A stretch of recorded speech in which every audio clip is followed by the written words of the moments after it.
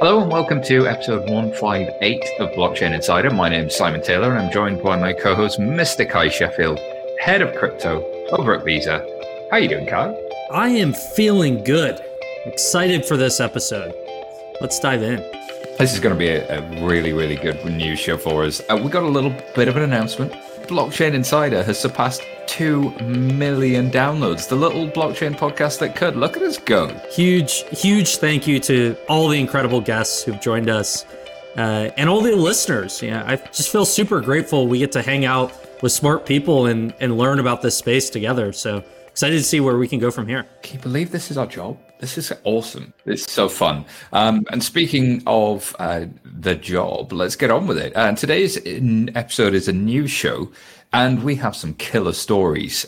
The first story we're going to cover is Paradigm and A16Z have backed an Ethereum scaling startup called Optimism at a $1.65 billion valuation. FTX is doing all of the things all of the time. And Biden's executive order is making waves. Europe's rejected a proposal limiting proof of work. All of the things have been happening in regulation. So we're going to unpack all of that. And to unpack it, we are joined by some amazing guests. So making a return, long overdue return, is the one and only Richard Brown, CTO at R3. How are you doing, Richard? I'm good, thanks, Simon. You're right. It's been so long. It was pre-lockdown. I remember coming to your office. It was so long ago. Yeah. That's forever ago, and yet 3 seconds ago. Amazing how that happens. Next up, we have Brett Harrison, who is the US president over at FTX. How are you doing today? And tell us a little bit about you, Brett. Yeah, doing well. Thanks for having me on. Known Kai for a while, and so this is a pleasure to be on the podcast with you guys. Just a quick bit about myself. I got my start in the industry as a software developer in the proprietary trading space, most of my time at Jane Street Capital. That's where I overlapped with Sam Bankman-Fried as the CEO and founder of FTX, and then he brought me over to FTX in May of 2021. And so I help lead out the US operations for FTX here from our Chicago headquarters. Perfect. Thank you so much. And making another return, we have the one and only Emily Nicole, who is crypto blogger at Bloomberg News. How are you doing, Emily? I'm good, thanks. Yeah, last time I was on here, I was at Dow Jones, and now I'm at Bloomberg. So everything changes, but I'm always writing about crypto. Yeah, no, you're in demand, and that's a great problem to have. And you're back on here because of those insights. So I do recommend people check out everything Emily writes. It's always fantastic. But let's jump straight in. Paradigm and A16Z have backed Optimism. Is this optimistic? Let's find out. So this is a $150 million Series B funding round. Apparently the total value locked, or TVL, on some platforms like Optimism, known as L2 platforms, have exploded over the past year, with around $5.7 billion currently held on these networks. Optimism is itself approaching around $500 million in total value locked, although Arbitrum is closing on nearly $3 billion as a market leader. Unlike some of its competitors, Optimism is actually a public benefit corporation with an open source code base that has already led to a number of popular forks. Truly optimistic. Kai, do you want to give us the TLDR on what Ethereum scaling and L2 is about and how you understand it? Oh my, I could try to do my best here. I think this is one of the most exciting areas of crypto right now, is just all of the innovation that's happening focused on scalability. And there's so much demand for Ethereum and Ethereum block space. People complain the gas fees are high, and there are many different teams that are working on approaches to solving it. So I guess, as I understand it, I'm going to need some help from Brett and Richard and Emily and everyone here. There are really two categories of approaches that are being taken. One being optimistic rollups, which Optimism and Arbitrum are two of the leading teams there, and the other being ZK rollups, with Starknet and ZK Sync as two teams there, and there are some differences in the approach that each of those projects are taking and how each bucket works. But the biggest TLDR takeaway for me is that it's this idea of executing transactions off chain and then bundling them together and submitting a batch to the blockchain. But the question is, how can you do that in a secure way? and what are the attack vectors? Which one of these is going to win? I don't know. So curious, maybe Brett, to start, like, how do you navigate and think about these different approaches to scalability? Yeah, so first, you're right that it all stems from the fact that people want to be able to use blockchains for high throughput applications, but blockchains, especially the layer one blockchains, really aren't very high throughput. Think about Ethereum has something like 10 transactions per second. Twitter has something like 10,000 messages per second. So we can't put Twitter on Ethereum as it is not right now. Let alone the fact that it would cost you, $50 to send a tweet. So one approach to this is, well, one could make a faster layer one blockchain, but a lot of people want to be able to use these highly decentralized secure blockchains like Ethereum. So people are building these side chains where they take all the transactions and they compress them as much as possible, both in terms of the data to represent what has actually happened, but also in terms of what they need to actually post back to the layer one to prove that the transactions happened. And so that's the two differences, is the optimistic rollup and the zero knowledge rollup. So on the optimistic rollup, they are only posting proofs if things look like they've gone wrong. So if it looks like there's been some fraud in the system, it looks like the total result on the chain isn't what they expect it to be, well, they can always go back and post sort of a proof of fraud. For the zero knowledge rollup, they're posting proofs of validity. So it's a very small kind of probabilistic signature that shows that these transactions, this batch of 100,000 transactions, actually occurred, and it does it sort of in a proactive fashion. And so that's sort of the differing approaches between the two. But the goal is to try to keep some semblance of decentralization on these side chains so that they don't lose the DeFi aspect, even though they're doing a lot of the stuff off the main chain and putting it on the main chain later. I love that point. I think the trade-off is always the things that we're seeing with these different approaches. Richard, how do you think about those definitions so far, and how have you gotten your head around it? Yeah, I really like it. One of the ways I think about it is, if you're trying to reason about something, I always think, well, is there an analogy from our own lives that can kind of give us a bit of insight? And probably the closest I ever got was, imagine the five of us were going to have a game of poker or something, but we were playing with real money. We each put 50 quid in. If we were doing it on layer one, it would be like every single game, every single bet, every single raise, one of us would be making a payment across from our bank to somebody else or into the middle, and every single transaction would go through the banking system. It would take forever. It would cost a fortune if you had to pay per transaction. Or you could do the way everyone normally does, which is you put the money into the pot or in front of you, and then it's only at the very end that you settle up, and whoever's won gets their money. But at the very end, imagine if you were then going to imagine you're doing it on paper, but you need then to send an instruction to your bank to say, Simon won, everyone's got to pay 50 quid to Simon. There's two ways to do it.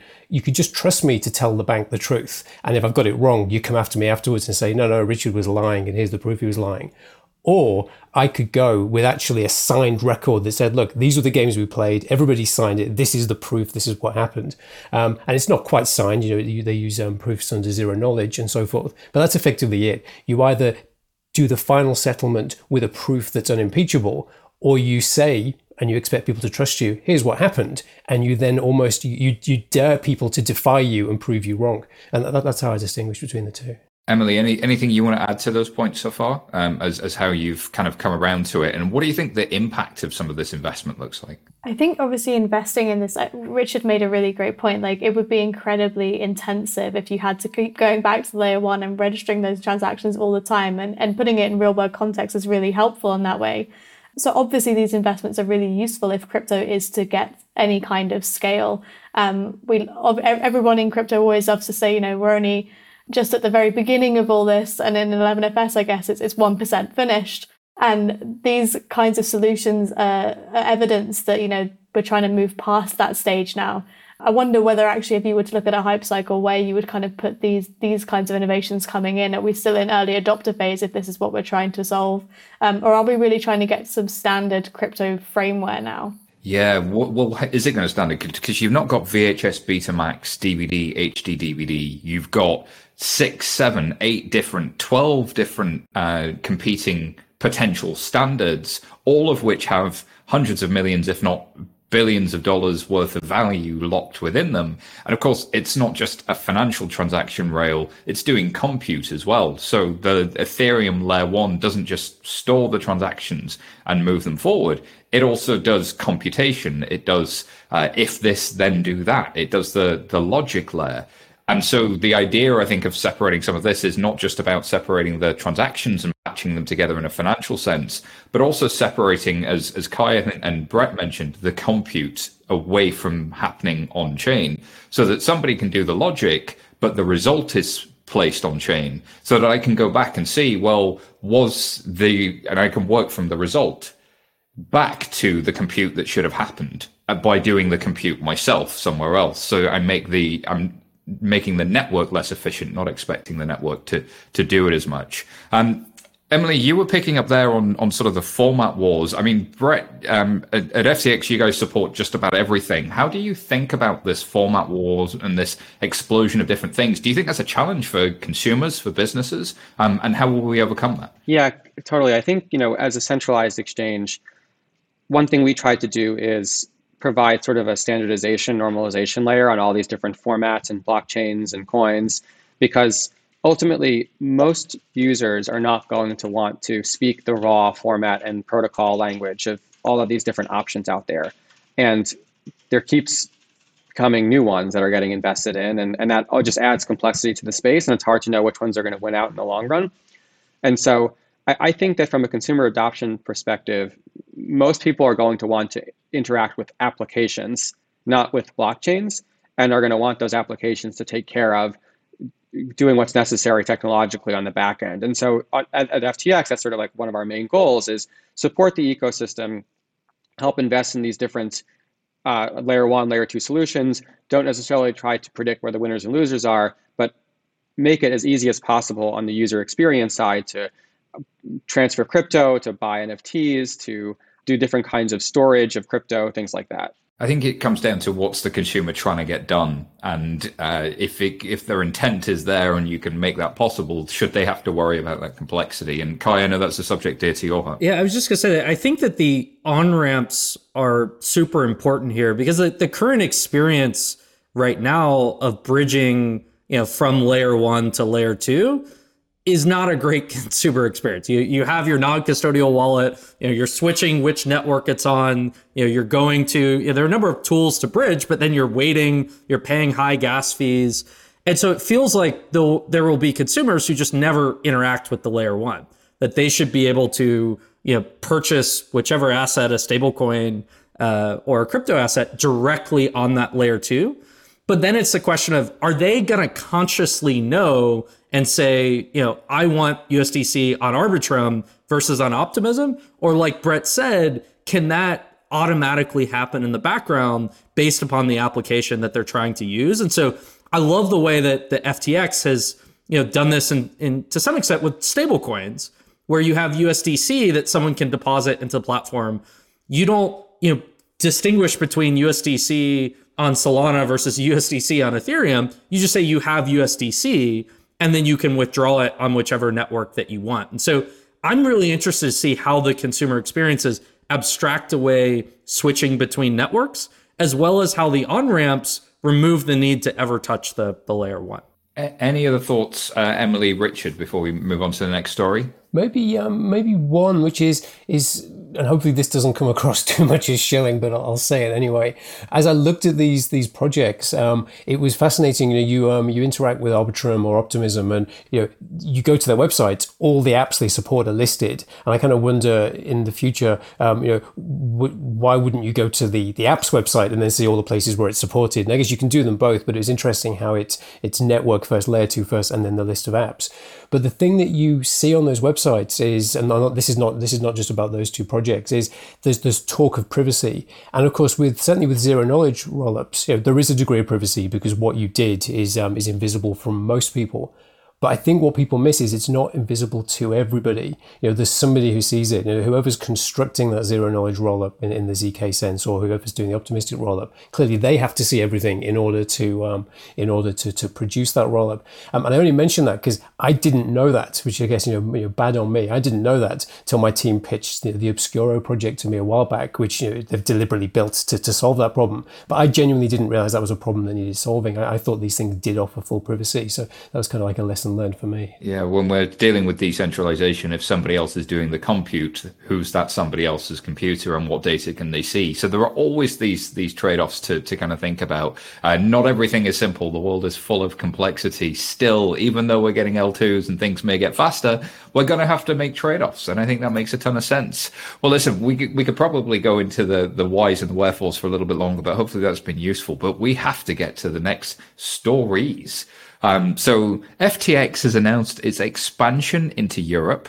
FTX Ventures has invested $100 million in the money app Dave, and Naomi Osaka becomes FTX's latest ambassador. Not like you didn't have enough cool ambassadors already. So I'm just going to throw straight to you, Brett. The expansion into Europe, what's the rationale there, and what can we expect to see? So FTX wants to operate in every jurisdiction around the globe. But what's difficult is that regulatory clarity on crypto and what kinds of products can be offered, whether that's spot or derivatives or other kinds of assets, is not super clear or is in the process of developing in each place. So for example, in the US, we haven't been able to offer our most interesting and promising business, which is our derivatives business, for lack of having the right licenses. But now with our acquisition of LedgerX back in October, we now have the CFTC licenses to be able to operate a derivatives exchange for US customers and are working with the CFTC on our margin model. Similarly, in Europe, there's certain registrations that are required in order to be able to offer and advertise your services to European customers. And that's something that we have finally been able to achieve through SciSec, that we now have this registered domain that we can actually advertise. And that really opens things up for us to do things in a completely regulatory compliant way there. And that's a huge market, and one that, up to now, crypto companies have not really been able to, advertise to customers because of the regulatory requirements. I think that sort of advertising thing is certainly something we're going through in the UK at the moment. I'm going to go around the horn on this one with the guests for a little bit before we get to the next story and throw back to you, Brett. I mean, Emily, you've been a watcher of all things crypto for quite some time. What do you think about the opportunities in the European market and some of the complexities with it? I think Brett actually kind of hinted at it already, but Europe is a significantly big player when it comes to crypto exchange traded products and derivatives. And so it only makes sense that a business that already prides itself on what it offers in derivatives would want to be present there and want to be able to offer those things too. And it's something I've been looking at a lot at Bloomberg recently, is how Europe's crypto ETP market is making plays and performing differently to what you might see in other regions, particularly in the context of the Ukraine crisis as well, just because the way investors approach crypto in Europe is so different, given that they've had access to these kinds of regulated products for so many more years than you might have in the US.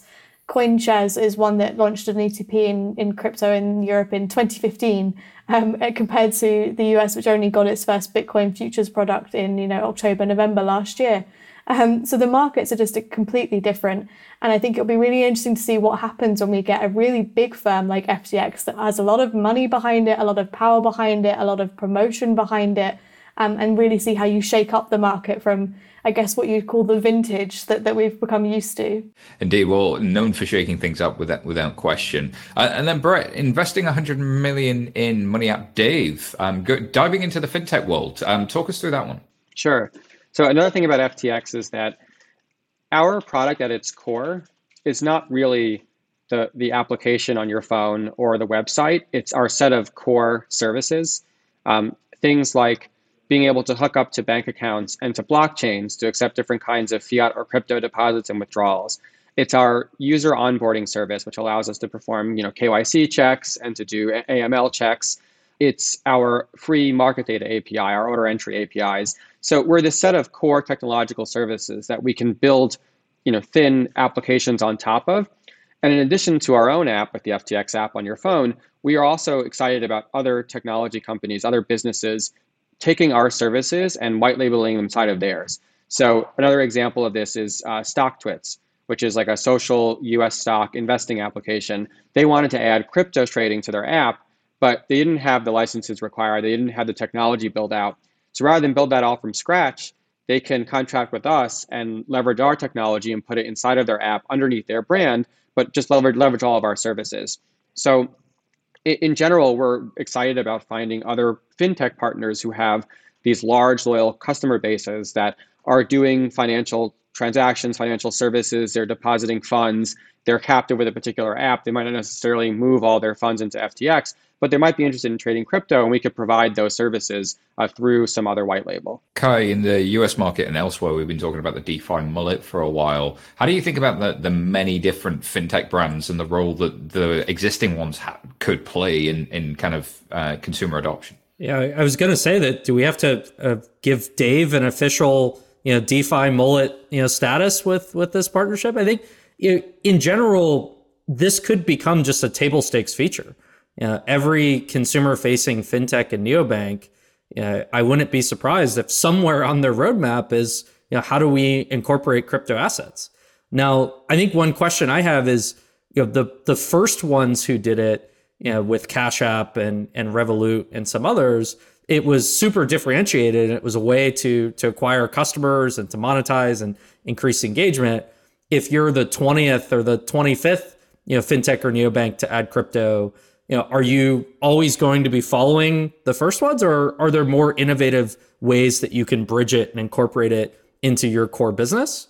But I think we're getting to a point where there is just a lot of infrastructure being built out in this crypto as a service space, with Paxos, with Zero Hash, with NYDIG, FTX now, Coinbase, like that. There's not really an excuse that fintechs don't have to build it themselves. It's really a question of who do you partner with and what are the use cases that make the most sense for the core customer base that you have. Richard, I think we're in this interesting sort of hybrid crossover period where crypto is coming to fintech apps and fintech apps are building out crypto. You've been a veteran of the financial services space for some time. How do you think about some of the challenges people might face, and what are those as they start to do it? It's an interesting one. Something I've thought about a fair bit recently, and maybe it's more on the institutional side, but maybe not, is if you are a major bank, how do you take advantage, or how can you have a play in the DeFi space, or the blockchain space more broadly on the public side? Because I see a lot of firms getting into custody, or maybe a bit of sales and trading.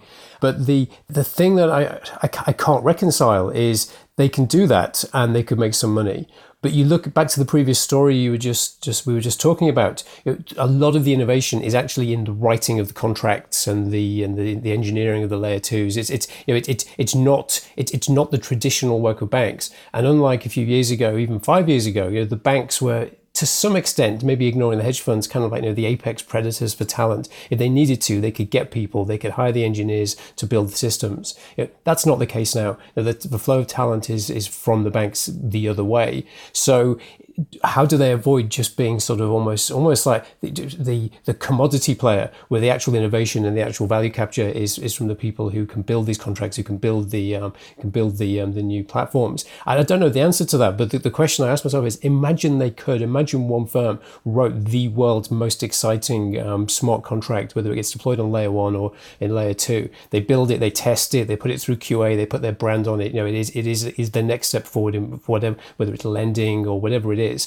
Immediately, they have to publish the source. Immediately, it gets copied. Someone who's better at memes takes over, and their opportunity is gone. So you think, what is the plausible path to them succeeding? Or are they actually going to be in this position where they need to invest a little bit, but there's no point investing too much because they're never going to win? So I think that's not intended to be a sort of like a counsel of misery. I think there is a way through, but it's not obvious in the way that it would have been for previous technology revolutions. Yeah, for big banks, it's use it when it's the internet. It's use it when it's mobile. When it's crypto, it's not as easy as just use it, because there are all of these hidden complexities. But in the US market, smaller banks are now offering things, and there are these sort of trade-offs and middle grounds. I do think it's inevitable that we will see them start to move and make sensible plays. It just takes them longer. And then last but by no means least, I mean, what an ambassador there, Naomi Osaka. But Brett, you guys at FTX work with several sports stars, ambassadors, sponsor sports stadiums. Help me understand this move and put it into context, like sports generally. Why is that so important to you guys? Well, first, it's awesome to get to work with Naomi. I think she's like one of the best athletes of all time, and just awesome to have her on the team. She's a great person. Really great to partner with her on some of her charitable initiatives as well. We talk about user acquisition and the different ways you could do it. And we're trying to attack that across a number of different dimensions. One way is to try to acquire users through something like Dave, where they already have tons of users of their app and trying to get them to white label our services. Sometimes it's more organic user acquisition through digital advertisements, things like Google and Facebook ads or iOS app store placements and things of that nature. But then there's this sort of unknown quantity, which is your brand. How do you get people to trust your brand over someone else's? FTX US has been around since really the end of 2020. It hasn't been a very long time compared to Coinbase, which has been around a decade. How do you get people to trust this new entity with their valuable savings to trade crypto? And a lot of that has to do with knowing that other trusted entities out there trust you as well. So Visa is a good example. Like the fact that we can partner with Visa lends a lot of credibility to FTX because Visa is such a trusted institution in the United States.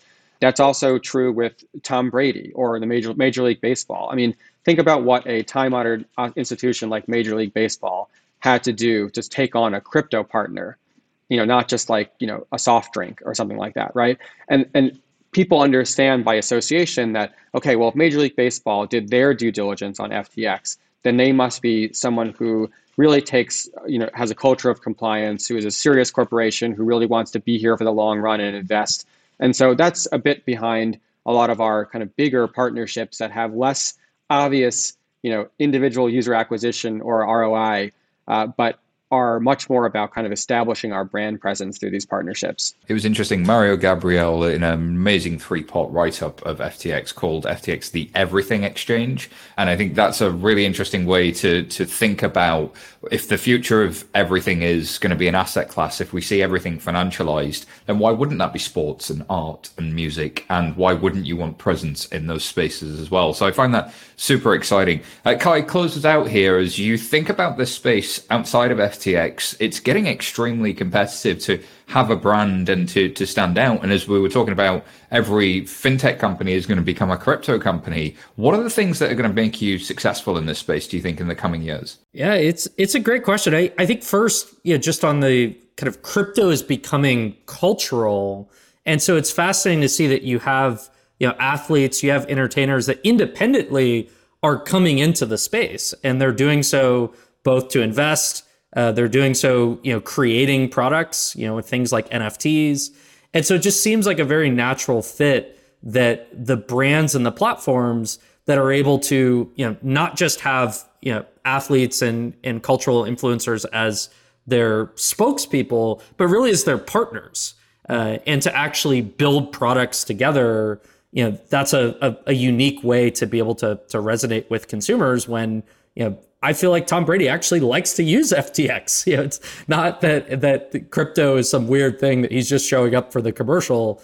And I think just how much this has happened over social media, and how viral it has become of, hearing people who you look up to talking about this space and why it resonates with them, I think is going a long way. And it's amazing to think like 2 or 3 years ago, you would never imagine a conversation between Tom Brady and someone else on Twitter that's, about, giving someone, Bitcoin. So it's exciting. And Tom Brady and Vitalik's exchange on Twitter, Vitalik Buterin, the creator of Ethereum, is well worth checking out. If you have a device with you now and you can search for that, I would heartily recommend it, because I think it does speak to the cultural impact that this industry is starting to have in a way that some people get very snippy about and snooty about, but actually I think is also there's real evidence starting to show. All right, we do have to just take a quick pause here whilst we thank our sponsors, and we will be back shortly. This episode is brought to you by Visa, one of the world's leaders in digital payments. Crypto has opened up a new world of possibility, and Visa is helping everyone take part. Visa enables commerce across their network and crypto networks through solutions like FinTech Fast Track, a quick and easy way for crypto innovators to issue payment credentials. Join us in this new money movement. Learn more at visa.com/crypto. Here at 11FS, we're still working hard to build the next generation of financial services, and our team is growing quickly. So we're looking for a bunch of new 11s to join us. If you or somebody you know are up for a challenge and fancy working for one of Flex's most flexible companies, come check out our open roles. We have roles in growth, product, sales, talent, and more. You'll find all the details at 11fs.com/careers. That's 11fs.com/careers. Alrighty, thank you so much, sponsors.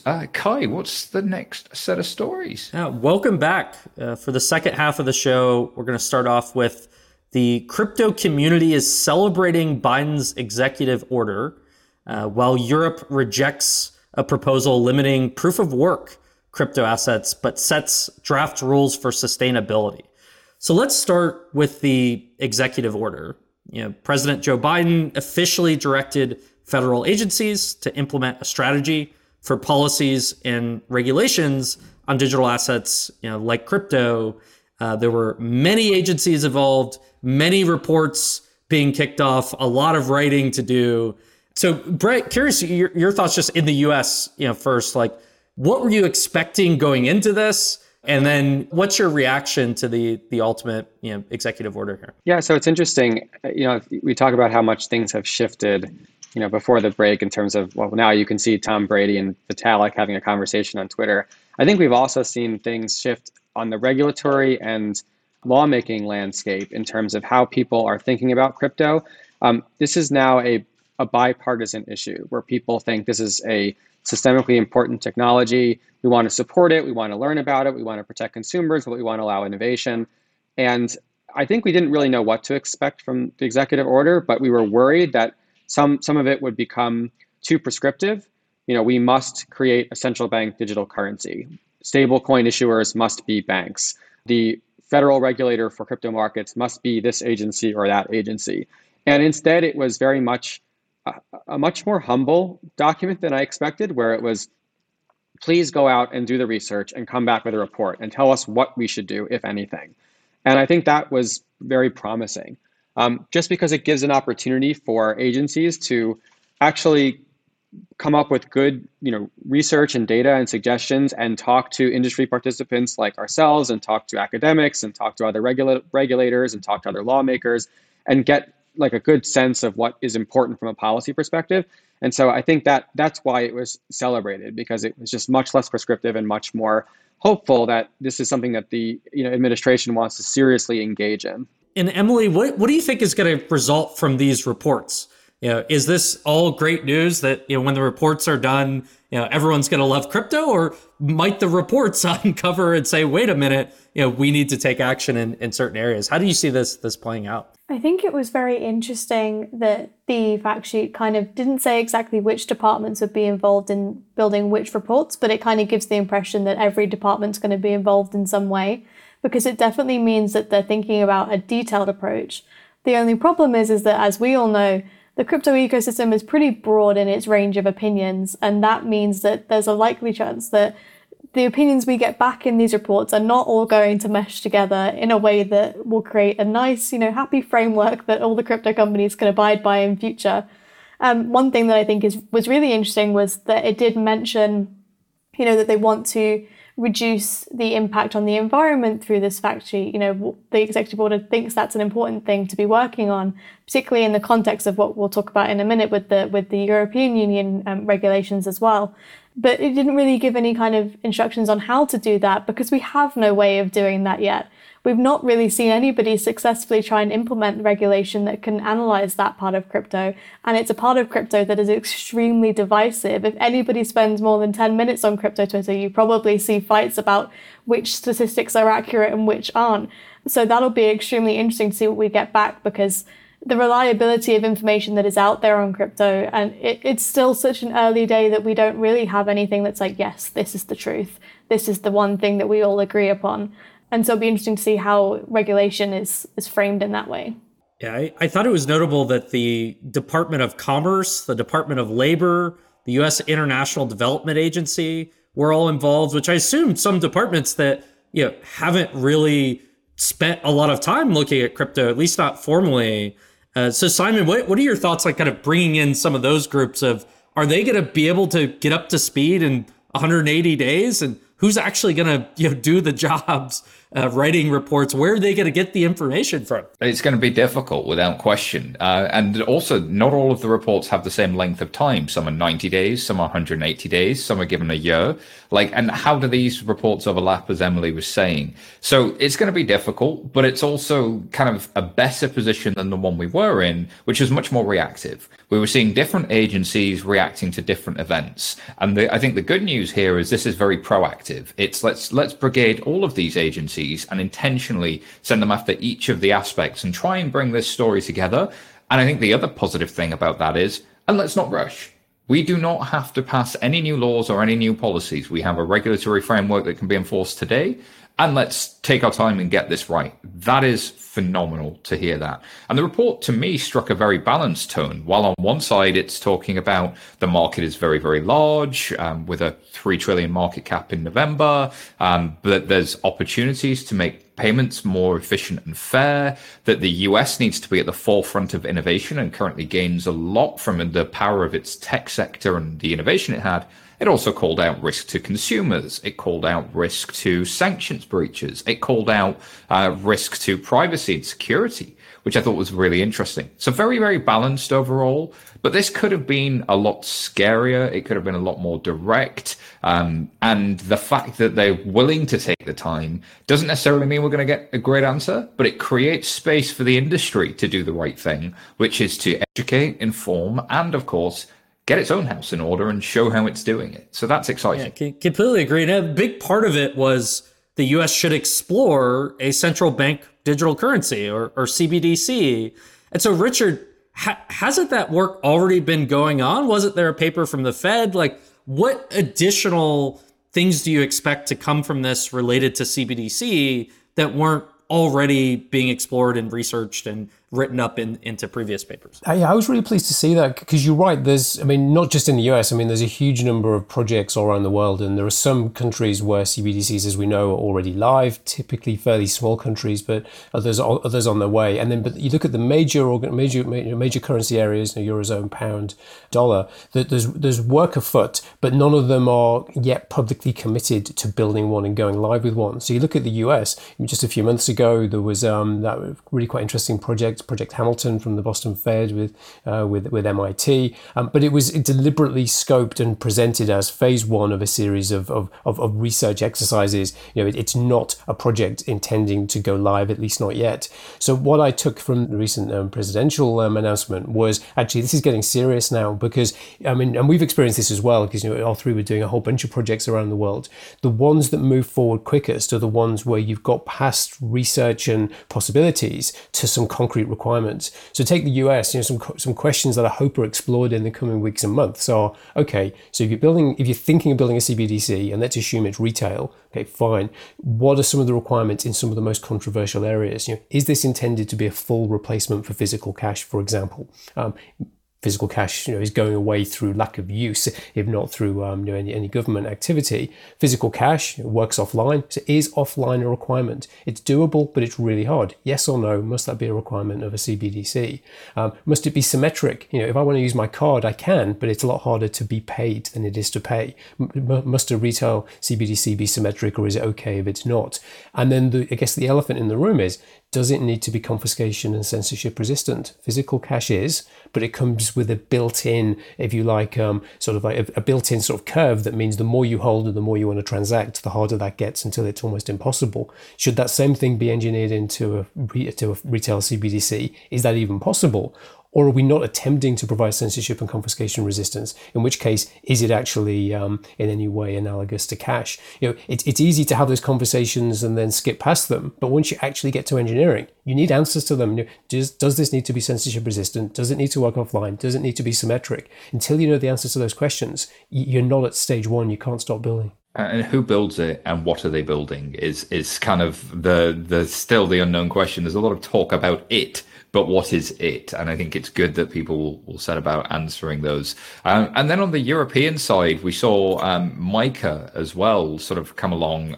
So this is a separate set of legislations and regulations that went through the European Parliament. Emily, thoughts on this one? Because my understanding is it was actually, this is a legislation that's being passed across 27 member states to create a single framework for crypto. So this is sort of almost quite a way in advance of the executive order, which is saying we're going to go away and research stuff. It's like, here are the rules now. Yeah, I mean, it's still definitely in its early stages. They've passed a draft now, but it still has to be debated in trilogue between the three different parts of the EU's legislature. So there's definitely still some way to go until this actually becomes a rule that crypto companies can rely on to base their own company policies around.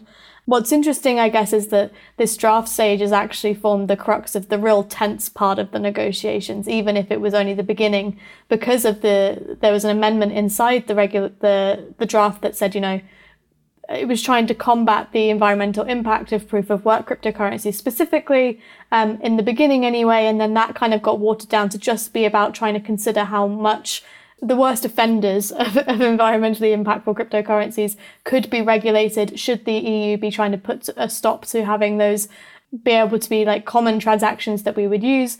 If you think it didn't name Bitcoin or Ethereum, that's why I'm like hesitating to name them myself. But if you think about those as kind of being the worst offenders because they're currently proof of work, they would have been given a time frame in which to shift to something more environmentally appropriate, which they're already doing. But it kind of, puts a hard deadline on it, which we know they don't like. That, however, got taken out of the process because ultimately it definitely would have made the European bloc a very unfriendly place for crypto companies to live if they were being told, by 2025, you need to not have any Bitcoin or Ethereum unless those things shift to proof of stake. So it's a good thing that it got taken out in the end, at least from a crypto industry perspective. But obviously, as I said earlier in this episode, it definitely makes it very difficult for any regulators to really pass anything on the environmental impact of crypto. This was the biggest attempt so far, and it flopped. I think legislating a change in a consensus mechanism of a public decentralized network seems like a challenging task that may not work out very well. But it feels like the environment in the U.S. has become a lot more balanced. With the recent executive order, with both risks, but then what are the opportunities and American competitiveness and the role of the dollar?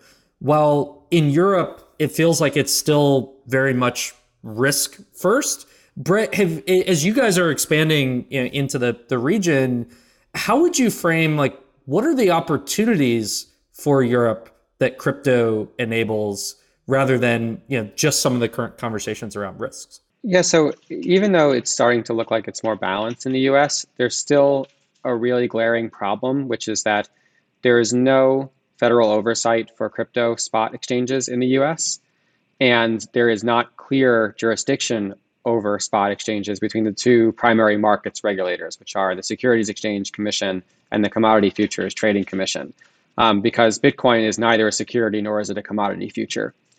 And this is different than in most places in the world, like in the UK, where there is a single markets regulator.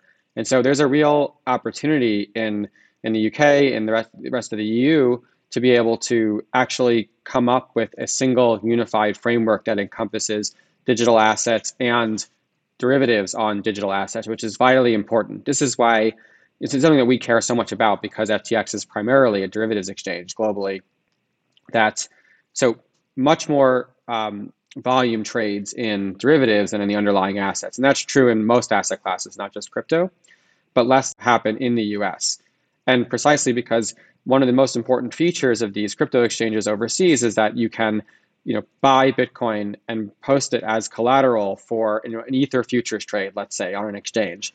And having those different kinds of assets relating to crypto be in the same place, regulated in the same way, or operating in the same way is so important for it to function well and in harmony. And so I think that's the real opportunity here, is for the EU to provide a unified framework for crypto assets and everything related to crypto assets, so that there can be these healthy, harmonized ecosystems growing there, which might not be easy to do in the US for some time. I think just to close this out, Kai, I just wanted to just mention that they did do a couple of things here that I think, to Brett's point, one, this is intended to be that unified legal framework. Two, they said that the European securities regulator and the European banking banking regulator, the EBA, will have supervision of both asset referenced and money tokens, respectively. Asset referenced tokens are stable coins that are backed by something that is not fiat. So, for example, MakerDAO and DAI, and also not only would these be licensed, these stable coins that are crypto backed, but they would have minimum capital requirements. So they've effectively legitimized stablecoins in Europe, albeit created some rules around it that might make them difficult to use. And then also each service provider exchange will have to be authorized with a license, have to have minimum liquidity requirements. They'll be expected to manage risks like insider dealing, market manipulation, disclosures, all of the kind of stuff you would expect a good exchange to do. But this is now with a license. So this is what I mean about Europe is kind of making some rules and setting some ground that the rest of the world then has the choice, like the US, to go, well, do we adopt that? Do we change that? And then do we end up in a world where we end up with the same old market where different regulations apply in different markets, and we lose some of the benefit of this technology? So I just wanted to throw that in before we get to the last section here. Yeah, so I think we have a few minutes left for honorable mentions. This part of the show, we want to quickly round up on some other stories that we didn't have time to cover. So first is crypto startup founded by ex-Meta employees raises $200 million. And this is Aptos Inc. That's the latest crypto effort, from the dashed dreams of Diem, the abandoned digital currency project, from Meta. Andreessen Horowitz led the round, which included Tiger Global, Multicoin, and Three Arrows. And so it's fascinating to see the Diem and Libra alumni move on and found many different companies. And a lot of the technology that was built that just never came to market, is there another path, for a Diem-like network, at least the underlying the underlying infrastructure outside of Meta? Indeed, we're going to be one to watch and see where that talent goes next. So just on that one, there was a really interesting tweet by Steven Sinofsky of A16Z the other day about something nothing to do with crypto. It was about the history of Windows.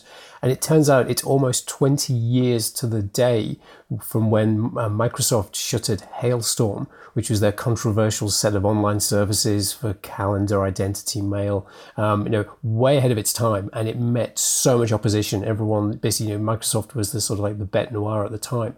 And his observation of that was, great idea, probably a bit too early, but exactly, perfectly, entirely the wrong company to launch it. And it just feels like history's repeated itself here. This DM may turn out to have been a pretty good idea, but it was never going to work with Facebook, anything involved. But the history with Hailstorm 20 years ago, almost to the day, was quite notable. Right idea, wrong company sometimes is a thing. So the importance of branding, huh? Okay, it's time for Tweet of the Week. Tweet, tweet, tweet, tweet. It's the Tweet of the Week. Tweet of the Week. And we want to give a shout out to a tweet which comes from Bitcoin Magazine. They're quoting the Airbnb CEO saying, we are, quote, absolutely looking into accepting Bitcoin and crypto. It is the most requested feature. Interesting choice of words there. Emily, Airbnb on crypto? I mean, any company looking to directly accept crypto is always, take it with a pinch of salt because it can be very difficult. I'm sure Kai has more insight into that than I do. But so that's why the most popular way to use your crypto, if you wanted to actually spend it, is via a gift card. It just enables that extra layer of regulatory acceptance. So it'd be interesting to see what Airbnb does with this. If anyone from Airbnb is watching or listening to this, I hope they reach out to FTX because we can help them. But seriously, one of our biggest things that we do is we have a product called FTX Pay, where a merchant can place a button on their site and get paid in crypto through FTX. And if they can't accept crypto directly, the customer can pay crypto and it can be converted to dollars before it ever reaches them. And so on their side, the business doesn't change, but on the client side, they can still actually pay with their cryptos directly. And we've done everything from letting people fund DeFi wallets through FTX Pay to people actually paying for down payments for condos in Miami using crypto, and all this through FTX Pay. And so I think this is going to be a very large space, which is the kind of consumer pays in crypto, business receives either fiat or crypto on the back end, and one definitely to watch. Just goes to show, doesn't it, as well, like how ideas can be ahead of their time. Another example, I remember going to, I think it was Bitcoin 2013 in San Francisco, and BitPay were pitching their product, which was exactly that 9 years ago, but it's taken that long for it to hit the mainstream with something like Airbnb if they go ahead with it. Well, I guess there were less people that were crypto-rich digital nomads back then who probably lived out of different Airbnbs around the world. Kai, your thoughts on this? Yeah, I think that first we've seen accepting crypto directly as a pretty effective marketing tool, that you're appealing to a large community and kind of waving a flag that we like crypto.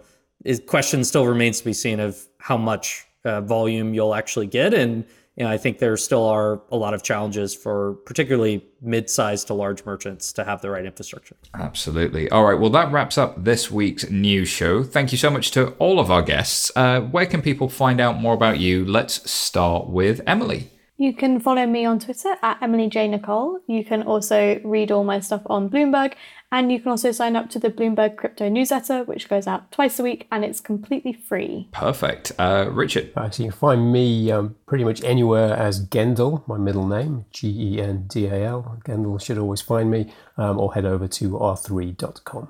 Brett, how about you? So I'm primarily on Twitter at Brett_FTXUS, and you can find us on our website, ftx.com or ftx.us. Perfect. Kai? On Twitter at Kai Sheffield and visa.com/crypto. As for me, you'll find me at SYTaylor on Twitter or at 11fs.com. Thank you for listening. Over 2 million of you on this little podcast that goes out once every 2 weeks. That's absolutely incredible. And if you want to go ahead and smash that subscribe button, you'll never miss an episode. And a lot of people seem to quite like the show. So if you really, really do love it, leave us a review. It helps us out so much. And we'll look forward to speaking to you soon. Bye for now.